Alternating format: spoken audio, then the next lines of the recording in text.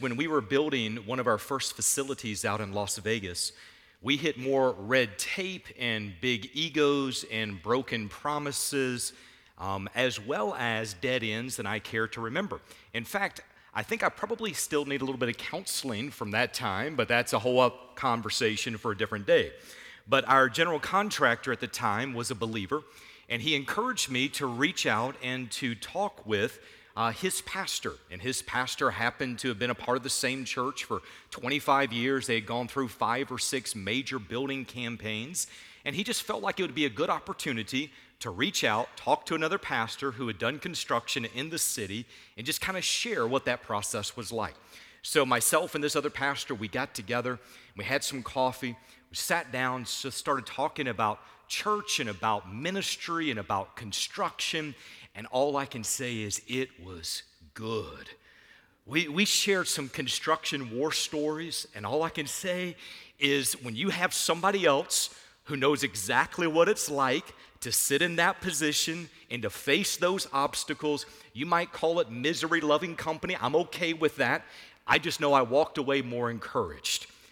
And it was in the process of the conversation that he asked me, what is your church's approach? What's your strategy for making disciples? And I love it when somebody asks me about making disciples. And I said, we train believers to pursue Jesus by loving God, uniting with believers, serving the world, and entrusting the gospel. That's what we do. And he said, man, that's interesting. He said, we have a very similar approach at the church that I'm a part of. He said, we encourage believers that everybody is on a journey with God. They're on a path with God. And we encourage them to pursue Jesus, and as they do, we encourage them to be a part of worship and discipleship and community and service, as well as outreach. In fact, if you were to lay their approach and our approach kind of side by side, there's a lot of similarity and overlap in between the two. But then he shared something that was worth its weight in gold to me. And as soon as he shared it, I recognized my reason for being in that meeting had nothing to do with construction. It had everything to do with discipleship. Here's what he shared.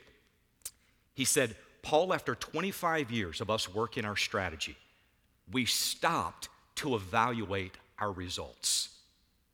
Let's just pause there for a moment. We need to stop and evaluate our results. He said, Paul, parts were really encouraging, and there were other parts that were not encouraging.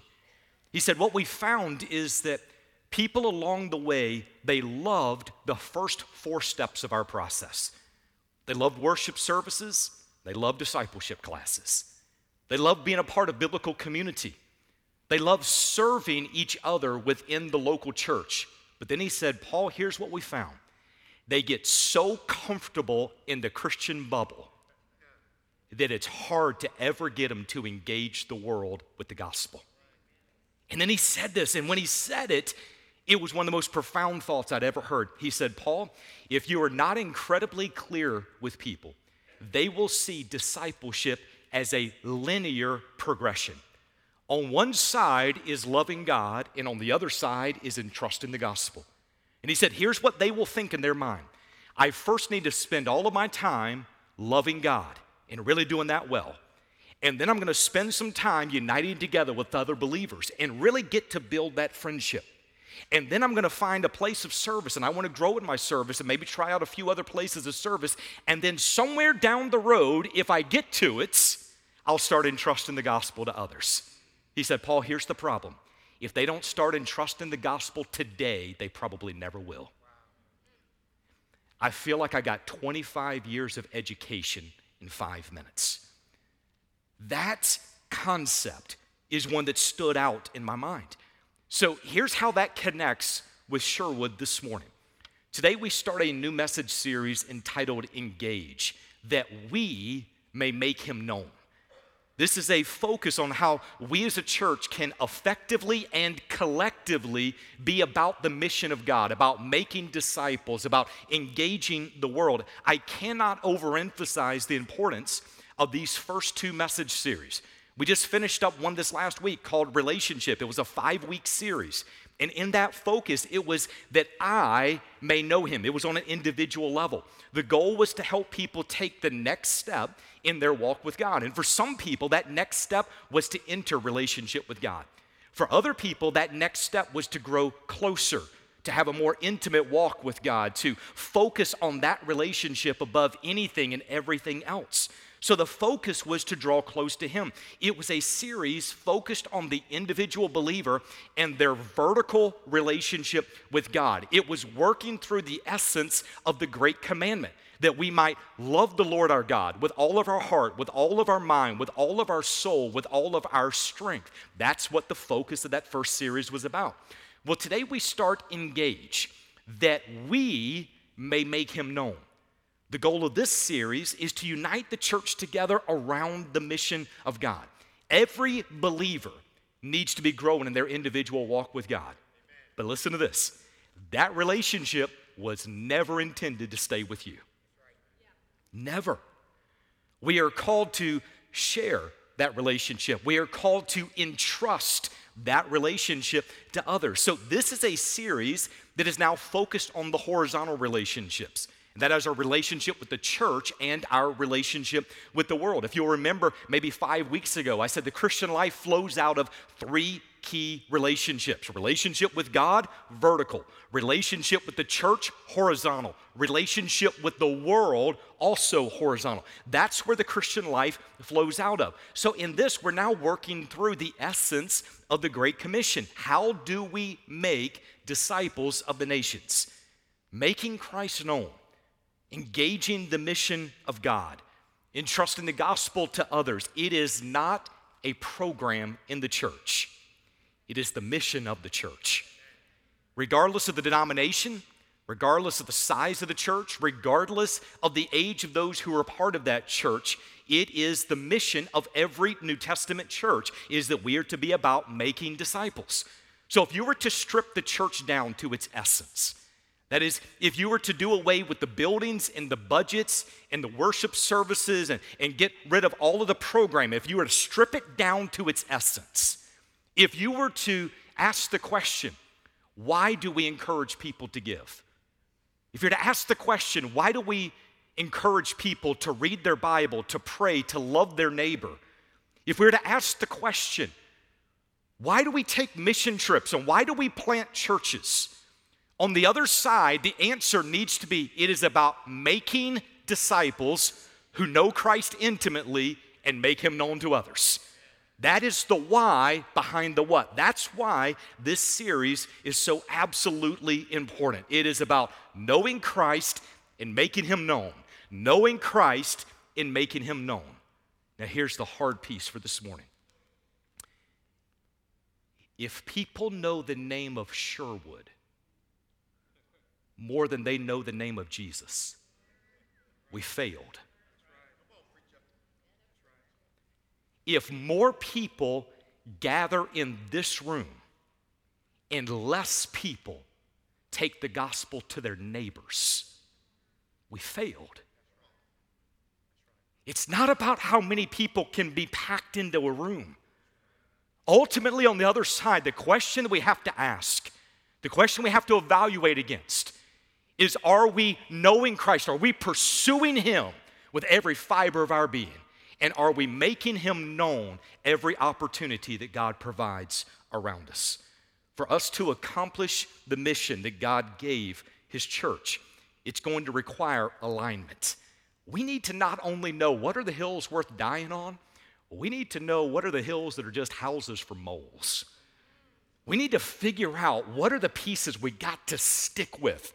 What are the pieces, when you get into a room of this size and people coming from different backgrounds and different denominational preferences, when they come from different number of years of walking with Jesus, we have different ideas. So what are the essential pieces that we need to be aligned on if we are to move forward collectively and effectively with the mission of God? This is a series about aligning with God's mission. So today I've got 2 passages that we're going to be working our way through. The first is going to be out of Mark chapter 16, verse 15. The second is Matthew chapter 28, 19 and 20. Now, both of these are unbelievably familiar passages. They address what is referred to as the Great Commission. The word commission, it means directive or instruction or charge. The word great, it means great. Sometimes it's exactly what it means. Let's not complicate the matter. All right? So we're going to read each of these texts and we're going to pray. I'm going to ask God to lead us into truth and that He would set our hearts ablaze with the mission of God. Let's start with Mark chapter 16, verse 15. And He said to them, "Go into all the world and preach the gospel to all creation." Matthew chapter 28, 19 and 20. "Go therefore and make disciples of all the nations, baptizing them in the name of the Father and the Son and the Holy Spirit." Stop there for a moment. Why do we baptize people? It is a part of the journey of testifying to the world that Jesus has made a change in my life. It is about identification with Him. Every time you see the waters of baptism being stirred, it should get your heart excited.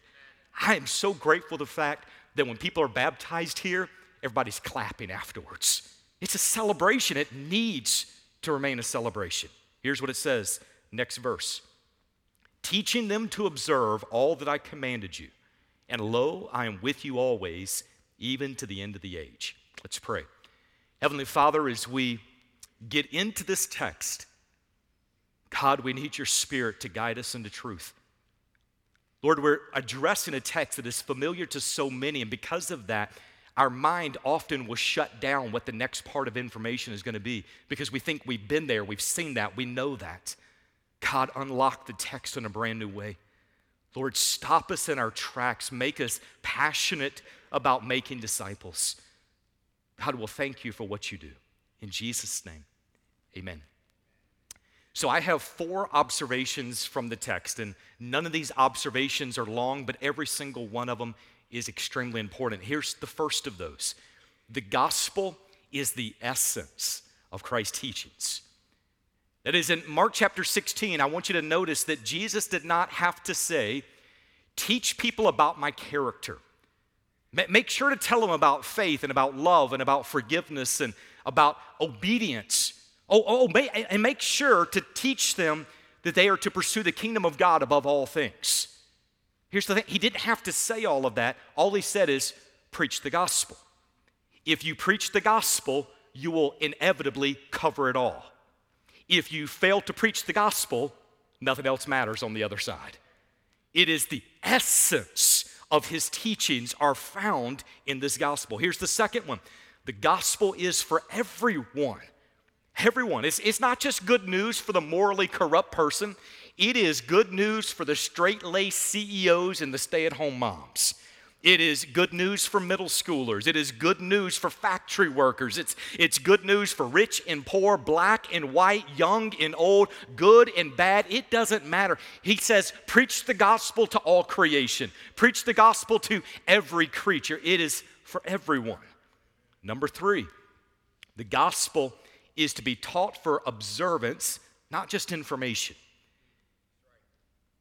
I want you to notice Jesus did not say, teach them all that I commanded you. You're like, oh, well, no, that's what he said. No, look at the middle phrase. Teach them to observe all that I commanded you. The word observe, it means to act upon or to keep strictly. Disciples are not those who simply know the truths about Christ. Disciples are those who live the truths about Christ. They act out what they believe. They act upon those convictions of faith. And here's number 4. The gospel should not stop with you. I occasionally find myself on the receiving end of one of those ridiculous chain emails. And you might know the kind I'm talking about. It's the kind that says something like this. You have received this email as an unbroken chain of good fortune. If you will forward it to 7 people, then you will give them good luck and 3 angels will smile. And if you fail to forward it to 7 people, a puppy dies, and you have robbed your friends of happiness.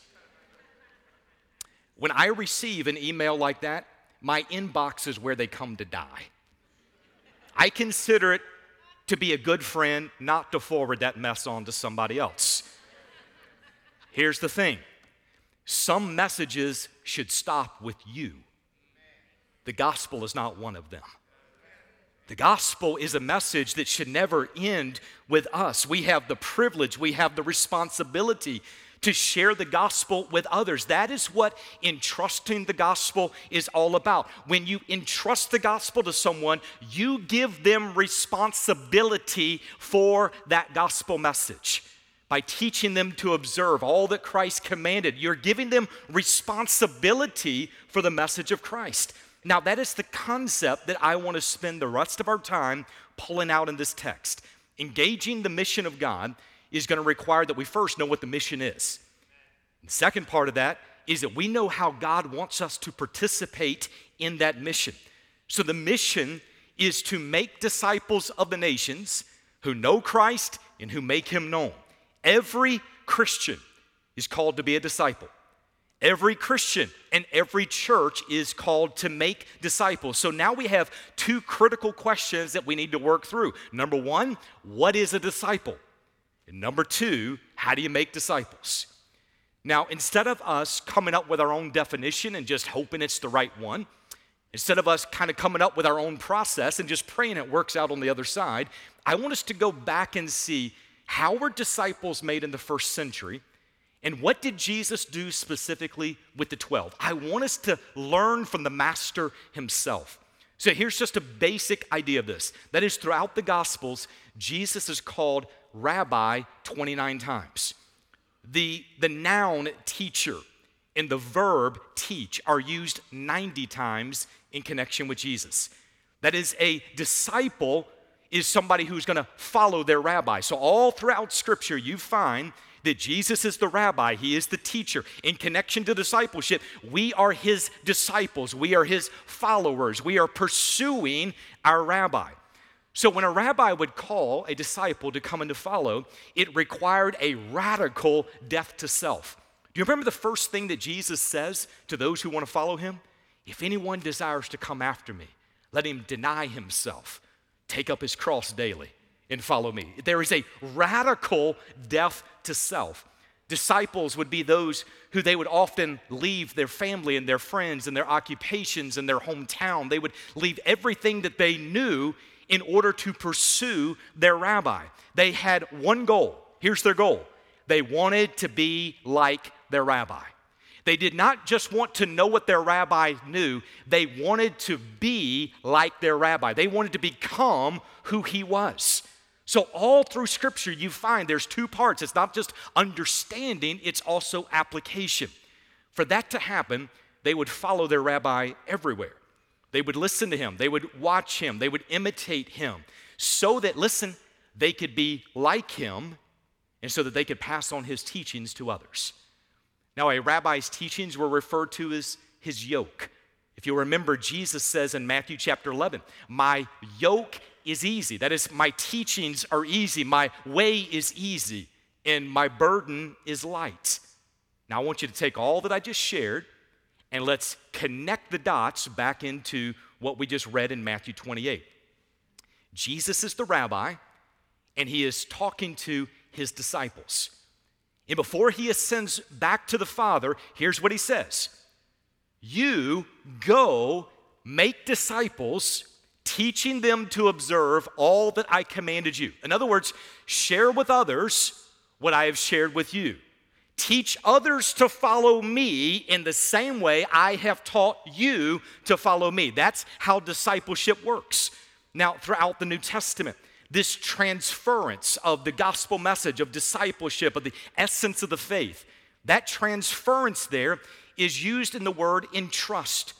So you might want to just kind of write these references off to the side in your notes. That is, we entrust the yoke of Christ, the gospel message, in these ways. One of those is found over in Jude verse 3.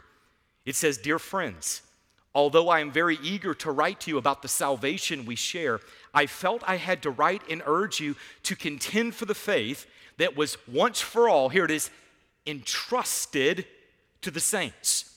The faith has been entrusted. We've been given responsibility. And he's saying, not only do you have responsibility for it, I want you to earnestly contend for it. I want you to stand up for what you've been shared. The next one comes when the Apostle Paul was speaking to believers in Rome. He says over in chapter 6, verse 17, "But thanks be to God, though you used to be slaves to sin, you wholeheartedly obeyed the form of teaching to which you were entrusted." Did you know the only teaching that can take somebody from being a slave of sin to wholeheartedly obeying God is the gospel message? He says, you've been entrusted with this message. Galatians chapter 2, verse 7, Paul said, "I have been entrusted with the task of preaching the gospel to the Gentiles, just as Peter has been to the Jews." That is, both were entrusted with the gospel, and both were given a task to take that message to two very specific groups of people. Then to those in Thessalonica, the Apostle Paul said, "We speak as men approved by God to be entrusted with the gospel." 1 Thessalonians 2:4. He told Timothy in 2 Timothy chapter 2, verse 2, he said, "The things that you have heard from me in the presence of many witnesses, entrust these to faithful men who are able to teach others also." Now, the reason I took all the time to go through each of those passages is every single one is saying the same thing. You are to entrust what you have heard to somebody else. The message is not to end with you. This is a part of being on mission with God. The same gospel that transformed your life is the same gospel that's going to transform your neighbor's life. It's going to be the same gospel that will transform your coworker's life. You are to share with them what Christ has shared with you. Over and over, it is the idea of one believer entrusting the message to someone else. That's how the cycle repeats. That's how the kingdom expands. In fact, think about this. Had there not been someone who faithfully entrusted the gospel to us, we would not be in this room today. Praise God that somebody who came before us was willing to risk a little bit, was willing to have an uncomfortable conversation, was willing to maybe share some truth that might not be convenient in the moment, but it was necessary in our lives. In fact, I don't know of a single follower of Jesus Christ who's ever been in a place where they've said, "I wish no one would have shared the gospel with me." But I can pinpoint a lot of people along the way who say, "I wish somebody would have shared it with me earlier." When you go back and you're like, man, what happened in my life? What were the pieces that could have been avoided? When I see teenagers who are passionately pursuing God, do you know how excited that gets me? Because I'm thinking, when I was that age, although I was in church, I didn't know Jesus the way some of these teenagers know Jesus. And when I see where they're at, I'm like, praise God that they get a chance to one day step into college, or one day step into a career, or one day step into marriage and a family. And they know what I had to learn when I was 27, 28, 30 years old down the road. I praise God that somebody entrusted the gospel early. Here's the thing. It has to keep moving forward from us. We have to be about that mission. So every disciple has had somebody entrust the gospel to them. Now, if you've not already seen this so far, I'm going to just go ahead and, give you a little spoiler alert. You're going to hear the words gospel, relationship, knowing Christ, and making him known virtually every single message I ever preach. Somebody's like, "Paul, does your message change?" Nope, only got one message. We just repackage it and we keep sharing it from a different angle. Here's the message. That's why the Apostle Paul said, "I was determined to know nothing among you except Jesus Christ and him crucified."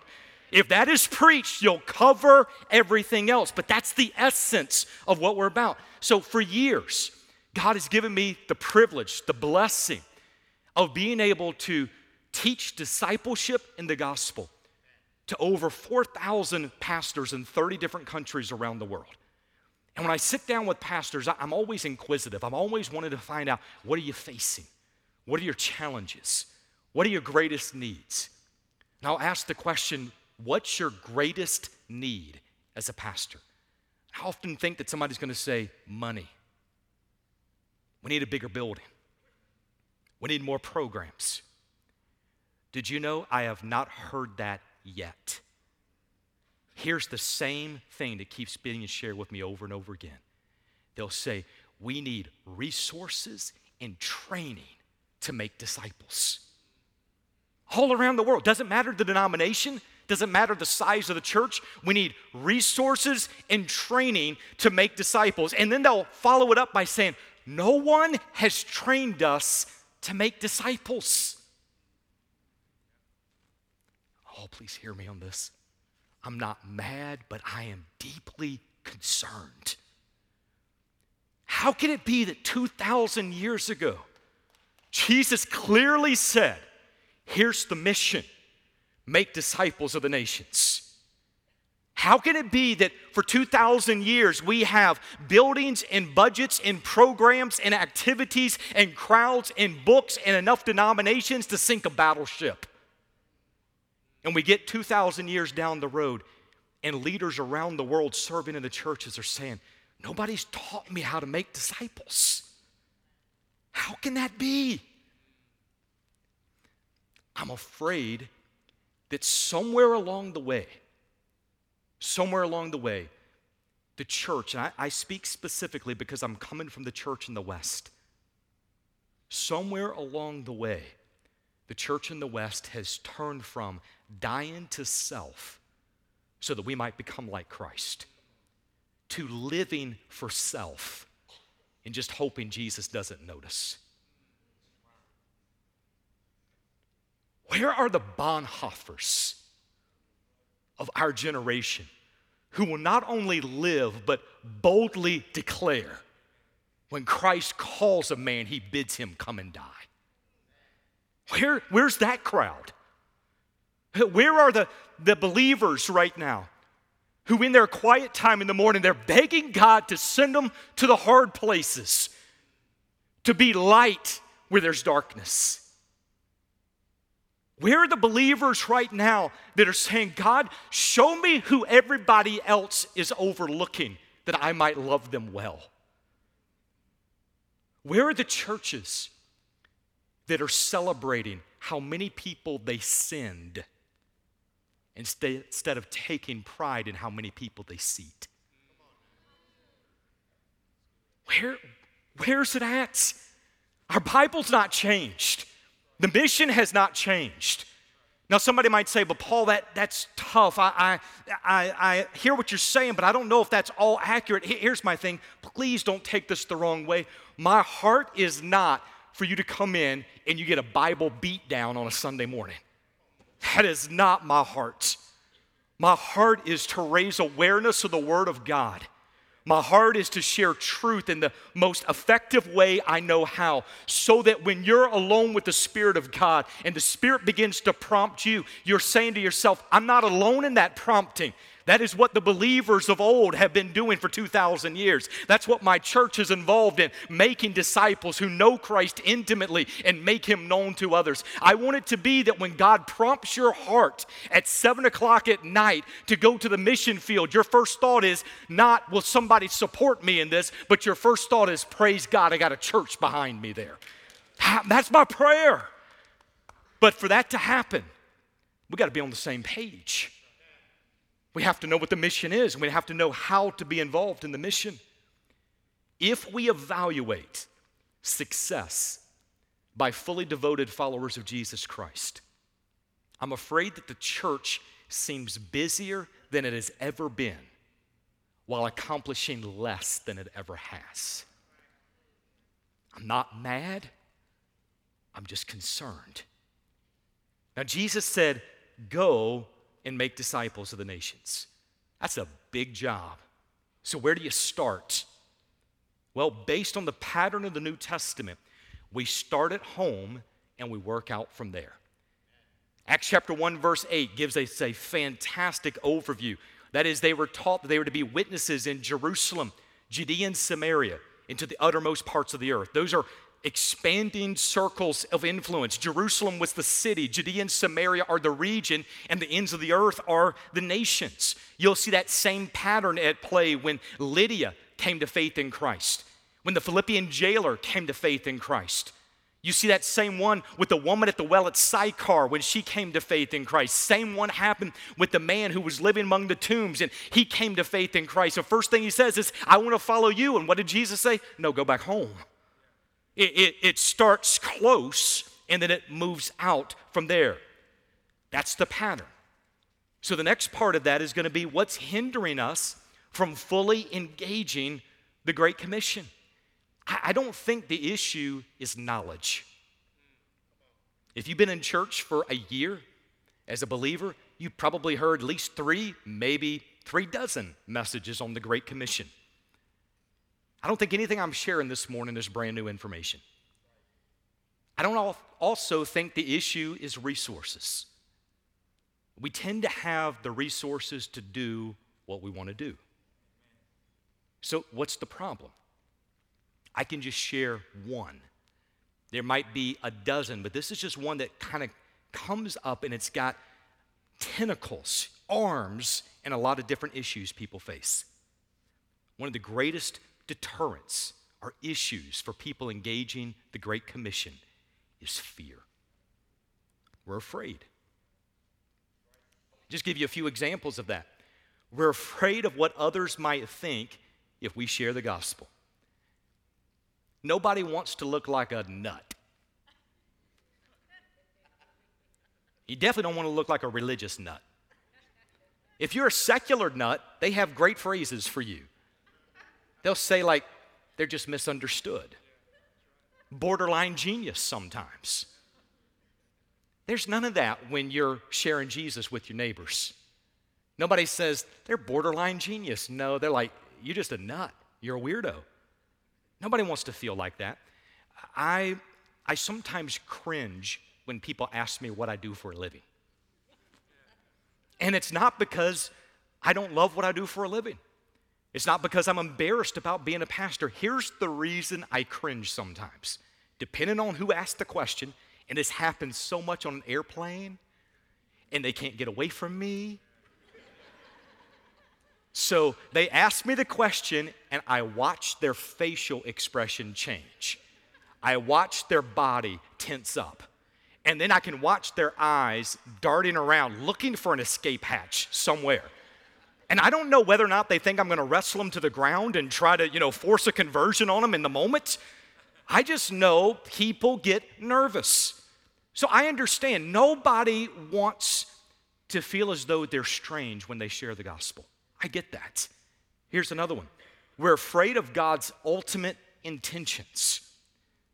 This is just an observation after being a pastor for a while, and that is Christians tend to walk cautiously with God when it comes to the Great Commission. Let me explain what I mean there. When you hear somebody like me, a pastor on a Sunday morning, get up and say, it starts at home, share the gospel with your friends and with your family. They're like, oh, that's not too bad. But then your next thought is, I bet it's not going to end there. Like this week, it's sharing with my family and friends. And like 2 weeks from now, I'm supposed to be sharing with my neighbor and like random people at Walmart. And then 4 months from now, I'm going to wind up as like a missionary in New Guinea, and I'm eating grub worms, and I'm sharing with villagers.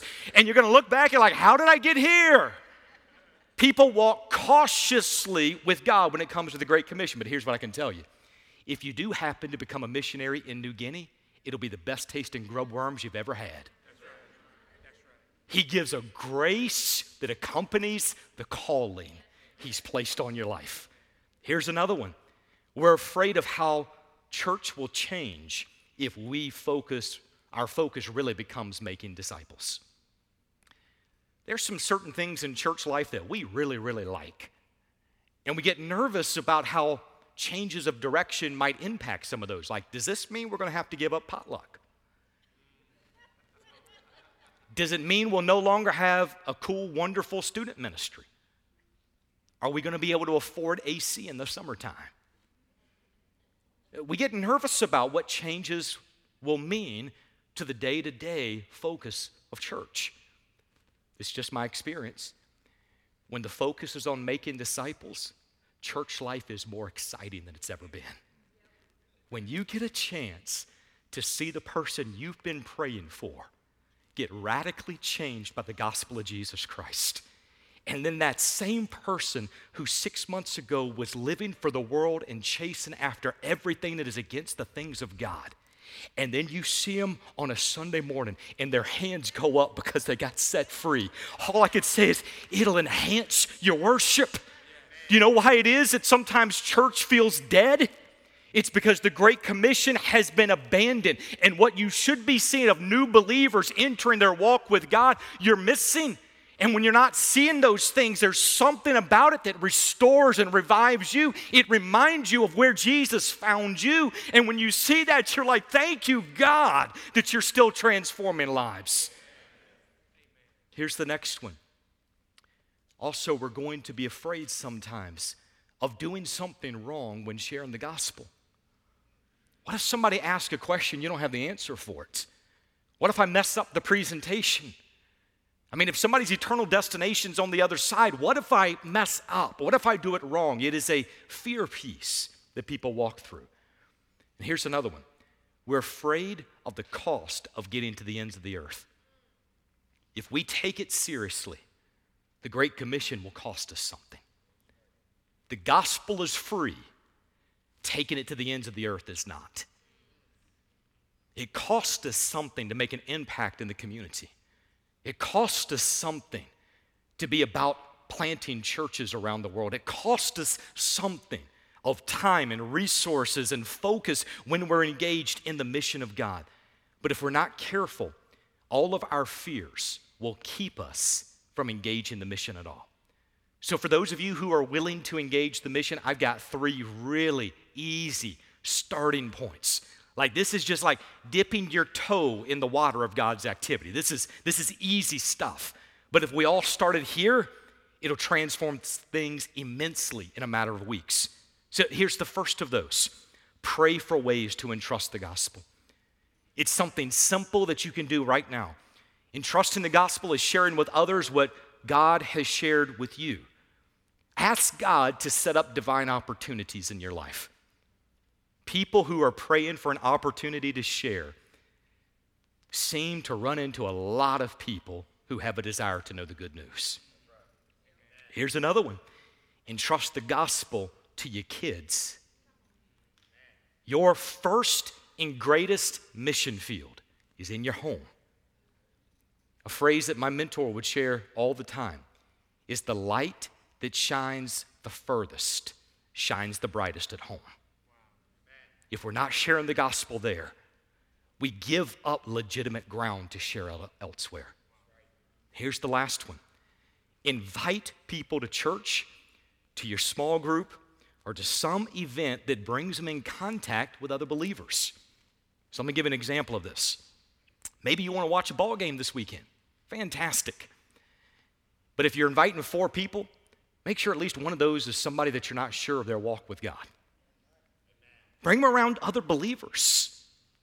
Now, there's another side of that as well, and that is every single one of you, after hearing that, when you get a next invite to come watch a ball game, you're going to be wondering, am I that one? Like, are they not sure? So you're going to be replying like, I'd love to come, and I am a follower of Jesus Christ.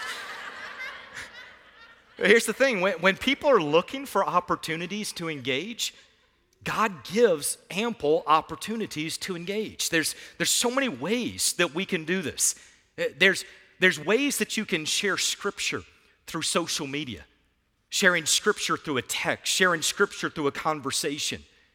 Ask God, how can I leverage my social media for the sake of the gospel? Don't be afraid to invite others to join what God has done in your life. So today, as we close out, I'm going to do things just a little bit different. I'm going to ask you, wherever you're at right now, just bow your heads where you're at for just a moment. As the band comes forward, we're going to do things a little bit differently in this time of invitation. I have asked that they would simply sing this last worship song over top of us as a church. I don't want your focus to be split between, do I need to be singing or do I need to be praying and doing business with God?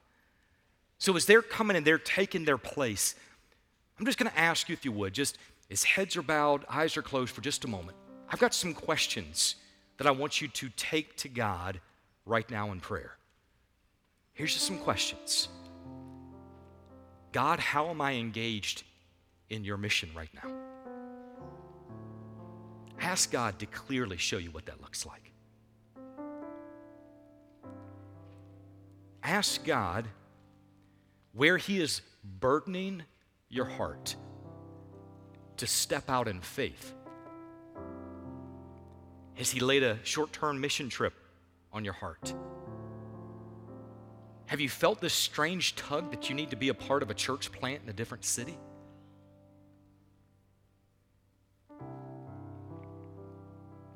Do you find yourself driving down the road to your house and you see a neighbor and the first thought that comes to mind is, you need to invite him to come with you? And you keep saying, when it slows down, I'll do that. Or next week, I'll do that. Where's God been impressing those things in your heart? Where is fear holding you back from the mission of God? That's a personal question. Everybody wrestles with different things, but just ask God to pinpoint that in your life. Who has God strategically and sovereignly placed in your life? And He put them in your life so that you could be salt and light to them. You're not in your neighborhood by accident. You've been placed there, salt and light. You didn't get that job when everybody else was looking for it and applying for it. You did not get that job by accident. As a follower of Christ, you're there as salt and light. You're not in that classroom or on that campus by accident. God has placed you there in order to share with others what He has shared with you. You get an opportunity to entrust the best news the world has ever heard to people who throughout eternity will be grateful that you entrusted it to them. Would you take a moment, just ask God at the very beginning of this new series, God, how do you want me to be a part of your mission? And however God leads you, I'm going to encourage you to respond to Him. Our pastors are going to be at the front at the end of each of the aisles. It might be that you just want to come and take one of our pastors by the hand and just say, would you pray with me that God would address fear in my life? It might be that you have somebody specifically that you've been praying for, but you know that there's power in multiple people praying at the same time. Ask one of the pastors to pray with you. It might be that there's something else that God's working into your life. It might be today that you have heard the gospel in the past several weeks and you've said, I want to respond. I want God to change my life. Just share that with one of the pastors and they will help you take that next step. So right now, where you're at, I'm just going to ask if you would stand wherever you are. Just stand wherever you are, all around the room. And as this last song is being sung over you, just ask that God lead you to what is right in your life. Heavenly Father, in the name of Jesus, we ask that you would do what only you can, and we will thank you in Jesus' name. Amen.